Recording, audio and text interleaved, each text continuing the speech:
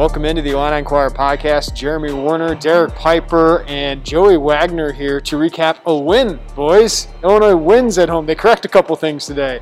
They win at home. They get off to a good start, and we'll talk about the change that we talked about the last time, that they needed a change to the starting lineup, and they make that with Jacob Grandison here. But everything's fixed, right? 79-65. Illinois is back. Illinois is going to run through roughshod. No, we know that's not the case, and there were some issues in this game, but Illinois did step on the gas early. They got a big, huge lead in the first half, and they kind of coast to a victory here. But Derek, I'll start off with you. Jacob Grandison into the lineup, something different, and Grandison certainly sparked them. Had energy on the glass, was fantastic passing the ball against Penn State zone in that pinch post area. Didn't end up with a huge stat line, played 14 minutes, had a little bit of a shoulder injury, but 3 points, 4 rebounds, 3 assists. But the most important stat is Illinois got off to a 13-5 lead. Even though Penn State came back and made a bunch of threes to tie it up, it was so important for Illinois not to dig itself a hole. Why do you think Jacob Grandison was the guy there, and why do you think he sparked him? Yeah, I think especially when you look at the way that Penn State came out in zone, it made sense to kind of have him there in that pinch post near the free throw line and making decisions. You know that as he got recruited to come to Illinois, something that Brad really fell in love with was just his basketball IQ and his vision and ability to make plays. He was able to feed high-low down to Kofi, and like you said, right off the bat, first couple of possessions, created a second chance opportunity, got fouled going the glass one time, and then got an offensive rebound on his own. So Jake has played well. He's brought a lot of energy, and to sub him in for DeMonte's had some really slow starts here the last 2 games, and some of these defensive mistakes have been on him, and you wonder about his ankle and how healthy he is. That's part of it, but Jake's plus 18 in his 14 minutes. We can talk a little bit about maybe the shoulder being injured at some point in the second half, but I liked what he was able to bring, and as Brad mentioned in the postgame, allowed DeMonte to play kind of more on the perimeter as they played Coleman Hawkins quite a bit, and gave Illinois more length overall. Yeah, I was about to ask Joey, like that had like a domino effect of how Brad played the rest of his team. What did you think about Jake and just the entire impact on Brad Underwood's rotation? Well, I mean, we saw more of Coleman Hawkins, right? And for the longest time, a couple week stretch, it'd be one or the other, it seemed like. And one would come in, and Jake had a couple games where he really got going. Then we didn't see him, and we saw more of Coleman. So I think to Derek's point is there is a lot more length they're able to do, and they have DeMonte out there. And DeMonte has had really good games in the post defensively. I mean, we've seen it last year. We've seen it stretches this year. But like Derek said, maybe it's the ankle. We don't know, but it just hasn't quite been there yet. But just that length. I mean, Brad's talked since he's been here about how he values that length and to jump and passing and get those arms everywhere. Well, this allows it. Coleman's a really long kid, and Brad, probably more tonight than we've heard in a while. Certainly wasn't new, but he was really, really effusive in his praise of Coleman Hawkins. And not that it was particularly surprising because he recruited him here for a reason. He's spoken really highly of him.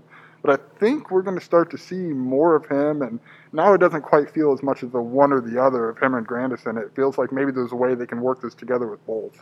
Yeah, and the one thing about both those guys is they are very good passers, especially for their length, and they just give Illinois a different launch point to get the ball to Kofi. It's a little bit easier for those guys instead of having to loft it up in the air, that they can kind of get it to Kofi a little bit easier. And Kofi, again, is the star of the game here. And I don't know if we're appreciating it enough, and I kind of want to go like a hot take topic here of who's the bigger Big Ten Player of the Year candidate for Illinois? Is it Kofi or is it Ayo? Because Kofi's starting to do that. In the Big Ten play, he and Ayo had the same amount of points per game at 19.7, and then Kofi's, I think, leading the Big Ten in rebounds, I believe, at 11.4. But he has 21 points tonight, 12 rebounds, 4 blocks. Coleman Hawkins had 3 blocks, so they dominated Penn State in the paint there, at least at the rim, stopping them. But Kofi also steps up and hits free throws tonight, 9 of 13 from the free throw line, which obviously had been an issue for him coming into this game. So he's looked as confident. It seems like he's flipped a switch here, Derek. I know there's been struggles with other guys. Maybe he fumbles a couple, but even with a couple of these losses, Kofi Cockburn has taken his game up a notch. What have you thought about his growth and just the season he is putting together? Because we are focused on Ayo, and Ayo's been fantastic through most of the year. But Kofi, this last stretch of games has just been elite, really. Might have to do some investigative reporting and see what the conversations were like between him and Orlando Antigua after the Missouri game, because non-conference he was struggling and not playing up to his potential, and really in Big Ten play, he goes 6 of 10 for tonight, and that's going to knock down his 74% field goal percentage in the Big Ten. His touch, right hook, drop step, left hand, he's got both of them working right now, and just has a confidence about him in the post, and just a lot of efficiency. And yeah, when he can add the free throw, to that, and then go on the glass for a casual 12 rebounds. I know Penn State, they didn't have the size to bother him.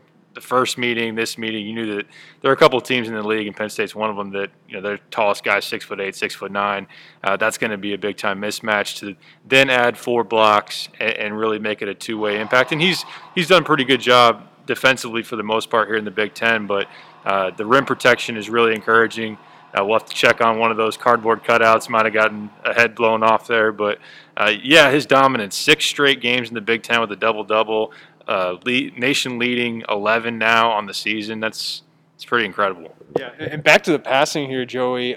Jacob Grandison-Hawkins, I think, helped that. Iowa was pretty good with it tonight, but just so many extra passes tonight that got Illinois some open shots. And they ended up going just 7 for 23 from 3. But they had 18 assists on 26 field goals. I thought they missed a bunch of open threes tonight. That's what Brad loves about this team is its passing ability. And you could see offensively, there just weren't much dribbling around tonight. I thought that was really important to see. Yeah, there were stretches where it was like Golden State Warriors asking their peak where the ball moved like the length of the court and it hit the ground twice. And it was really the way that they did that. It opened up so much. Brad's talked a lot about hockey assists and the value that those have. And, there's 18 actual assists, but there's got to be a ton of those kind of mixed in there. It's just comfortable. Kofi passed out of the post a few times. That, to me, felt like a really big development because everybody's sending everyone they have at the guy to stop him, and there are capable shooters around him. And if he can do that more consistently, on point, and with confidence, that kind of unlocks quite a bit more. Then you mix in the Grandison and the Hawkins, and now suddenly that thing moves around. And, we asked Brad a couple weeks ago, why is your team offensively so high? So we pass the ball, and they're not leading the Big Ten in assists, but just those movements just open up a little thing. And they're smart guys. They know when to take advantage of just those 1 or 2 subtle plays in attack. You mentioned the Grandison injury. Not sure how big of an injury that is. Derek, I'll turn to you for that. But Trent Frazier, 2 games ago, guys, we thought might have a serious injury, and then tonight he makes 3 threes in the first half. He has 3 steals, plays fantastic defense.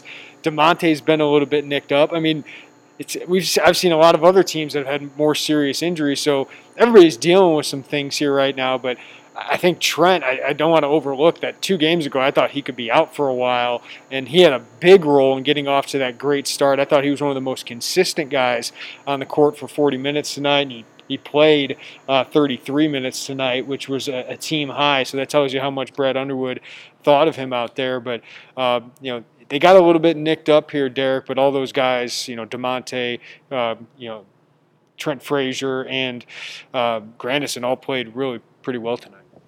They did, yeah. And Trent, to be able to have that start shooting the ball was really important. And that, when Trent's operating at his highest ability offensively, he's definitely a zone buster, and he's able to knock down those shots. And I liked his aggressiveness and ability to look for it early on. He gives you 3 steals. I know Myron Jones, who he was matched up on for a good while, had 20 points, but that's kind of what Myron Jones does, and that's a guy that's going to score it anyway. So for Trent to step up and be able to do that was good to see. Grandison, you hope that it's still that it's something minor, which it probably was. He played 7 minutes in the second half. We'll have to see more about that. But DeMonte's been battling with the ankle for a while, and he's toughed it out. He's got it out, and just to not have anything too serious. I know that we can say that, and you're missing Austin Hutcherson, which is a big deal, and Benjamin Bosmans-Verdonk hasn't really given you anything.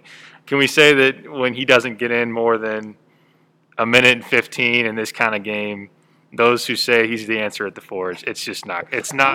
What, Derek? He's going to change everything for them. It's not happening this season. It's not. Yeah, I get it. You haven't seen him. He's the shiny toy. He looks good in a jersey, right? But, it's too late in the season. Like, I don't think, he's the kind of talent, and Brad would put him in if he were some elite talent that could change their season. I don't think that's the case. I think what you saw tonight, tweaking the lineups to Grandison and Hawkins and more, guys who have played, guys who have earned that playing time, guys that just really are probably in game shape, right? Like Benjamin Bosman's Verdonk, I don't think it's fair to think that. All right, guys, they get a needed win. And Illinois can kind of reset here. It could be a long wait. Maybe Illinois could reschedule. We'll talk about that coming up. But I also want to talk about how good do you actually feel after this win. We'll do that next on the Illini Inquirer podcast. So I think anybody would have just taken a win. This was a comfortable win. This was never really in doubt. But Illinois did let up here a little bit, right? It was 41-23, and it felt like Illinois was just going to blow the doors open. I thought they missed some great opportunities. Iowa had a couple open threes at one point to kind of put this away and maybe get to a 30-point game. But it never, it was always between like 12 and 20 in that second half, and it felt like Illinois just kind of let off the gas a little bit, and Penn State just wasn't good enough to kind of get back into that game. So while I think you feel good about getting a win, coming out with a better start, Derek, how much better do you feel after this game against an 0-5 Penn State team that just, frankly, it's going to be them in Nebraska, it looks like, at the bottom of this Big Ten? Yeah, I don't think that all of the questions that came from the two losses during this homestand were answered, and they weren't going to be. Even if you beat Penn State by 30 and you did everything right and didn't have the turnovers, didn't allow Penn State to get 16 rebounds, you would still wonder, okay, it's Penn State. They're winless in the Big Ten. They're going to be one of the worst, the bottom level teams as far as defensively what they are able to do. So, but the fact that they didn't turn it into a 20-plus point win there in the second half, and then they did get a little sloppy. They did let Penn State get on the glass. It's a little concerning, and Illinois could have shot the three better than they did tonight. But overall, I think it was a nice bounce back, but you're still going to wonder. You're still going to need to see it. If Iowa's the next opponent, then you're going to go in wondering if this team is at that level, because overall you go 1-2, Maryland, Ohio State, Penn State. You did what you're supposed to do tonight, but there's still some wonder about Illinois being at that level that's at the top echelon of the Big Ten.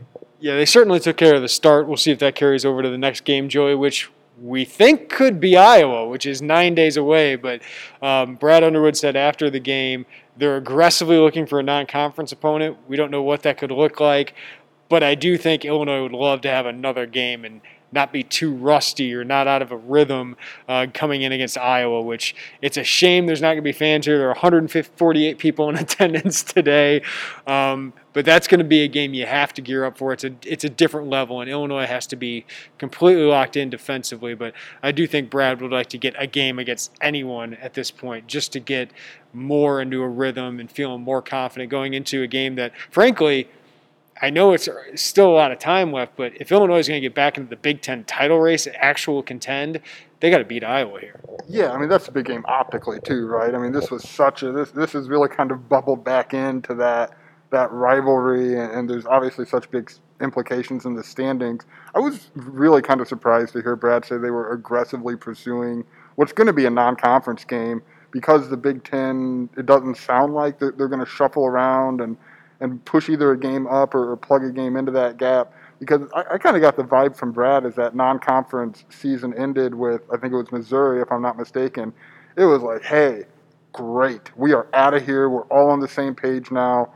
What a breath of fresh air. There's one more thing we can control more a little bit. I mean, you can't really control anything with COVID right now, but that, I kind of got the vibe from him, like, hey, all right, let's get going here with this blanket rule. So when he said that, I think maybe that to me says, I don't want to say urgency to play another game, but that's kind of where the season is, where you're willing to, maybe jump at a chance that maybe a month ago he's not saying that, right? I mean, but that's maybe where they're at, and especially with that next game being Iowa of all the teams. Yeah, I think his mind has been changed because he lost the Nebraska game, right? And you'd feel better about having another conference win going in there. Then he was Michigan State, which I think Illinois is better than them.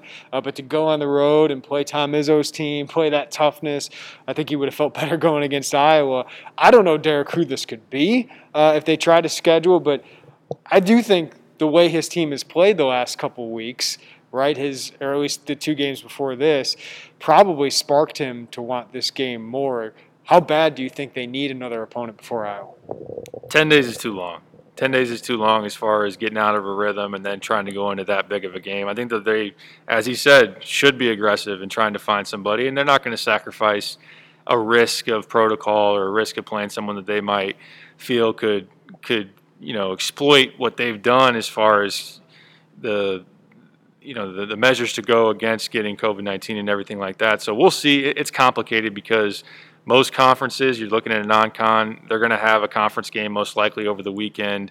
It's also interesting because Iowa has a game Thursday against Indiana, then they don't play again until Illinois. So that's more than a week off in between there. I'm kind of surprised the Big Ten isn't helping a team out like Iowa or a team out like Illinois by either moving that game up or shuffling some things around. So without that being there, I think it makes a lot of sense to try to get a game in there, even if it is just against a lower level team. Yeah, I was thinking maybe Nebraska could come back if they get through all their COVID tests. I know Hoiberg tested positive, and they've had and of course he's had heart issues, which is always a concern with all this. So I thought maybe they could move up, but Brad sounded like Big Ten might not do that. So I mean, Penn State's going through 4 games in 7 days right now. So at some point, Illinois might have a really, really condensed schedule coming up here soon. But that just means, guys, we got to wait for a press release or a tweet. And my wife keeps asking me, can we do something with your brother and, our sister-in-law coming up? And I said, well, just don't do it Sunday. So don't schedule a game on Sunday because Joey Wagner's got to watch his Packers try to make a Super Bowl for the first time in way too long with a guy like Aaron Rodgers. I mean, come on, man. Well, listen, Brad's got his Chiefs playing on Sunday too here. And I'm not saying that's going to drive any decisions, but I hope it does. I mean, I'm ready to be broken on Sunday. It's been too long since this, and last year's NFC Championship game crushed me in every way, and I'm ready to go through it again. Man, I would have loved to be hurt like that, Derek, wouldn't you? I mean, it is ridiculous. My wife was sitting there asking me, like, who's in these championship games? And I was like, oh, the Packers. And she's like, when's the last time the Packers were in a Super Bowl? I said, I think 2010, right? That was the year, I think. And she goes, well, that's way too long with Aaron Rodgers, right? And I'm like, yeah, that's why they waited far too long to fire somebody. But, Derek, you and I are not feeling sorry for Joey if the Packers lose. But personally, I would love to see Aaron Rodgers back in the Super Bowl because I love watching Aaron Rodgers. And who doesn't want the Bills to get to a Super Bowl? I mean, they're so easy to root for. But who you got, Derek, as we wrap this podcast up? I'm just excited. We have 4 teams, any matchup. I would look forward to that. I'm also forward-thinking in that don't reschedule a game on Super Bowl Sunday. Can we just co-sign on that as well, and we'll keep Joey free on that one. I'll say I've been riding with the Bucs here recently, but I'm going with the Packers. I think it's going to be Packers-Chiefs, and we'll get Rodgers-Mahomes, which we haven't gotten to see. I'm going to go Packers-Bills. I'm riding the Bills. The Chiefs haven't been as good here lately, and the Bills have been smoking people. I think the Bills are underrated talent-wise throughout that roster, and the whole thing. Their defense is great. Stephon Diggs is on one hell of a tear, and Josh Allen. The Bears just get a quarterback like Josh Allen? I'll take that. It doesn't need to be Aaron Rodgers. But Joey, are you picking your Packers? Are you taking them in the Super Bowl? I'm going to pick them to go, and I will be not well if they don't. But I think it's going to be Packers-Chiefs. I mean, the Bills are really, really good. I'm assuming Mahomes plays, and Mahomes is Mahomes. And then you get Nick Allegretti and Luke Butkus get to hang out pregame Super Bowl, man. What a reunion. What a way to bring that storyline back into it. And that means you get to do the interview request for Luke Butkus, and I'm sure he'll respond right away. I will be on bicycle outside of Lambeau Field ready to get this thing taken care of. All right, well, I'll do it here for the Illini Inquirer podcast, wrapping up about 11:30 here at State Farm Center as Illinois defeats Penn State 79-65. We'll have more. I got player grades coming up. Joey and Derek will have pieces coming up as well. As always, appreciate you listening to the Illini Inquirer podcast. Subscribe to us, rate us, review us wherever you get us. Everybody have a great day. Take care of each other. We'll talk to you next time on the Illini Inquirer podcast.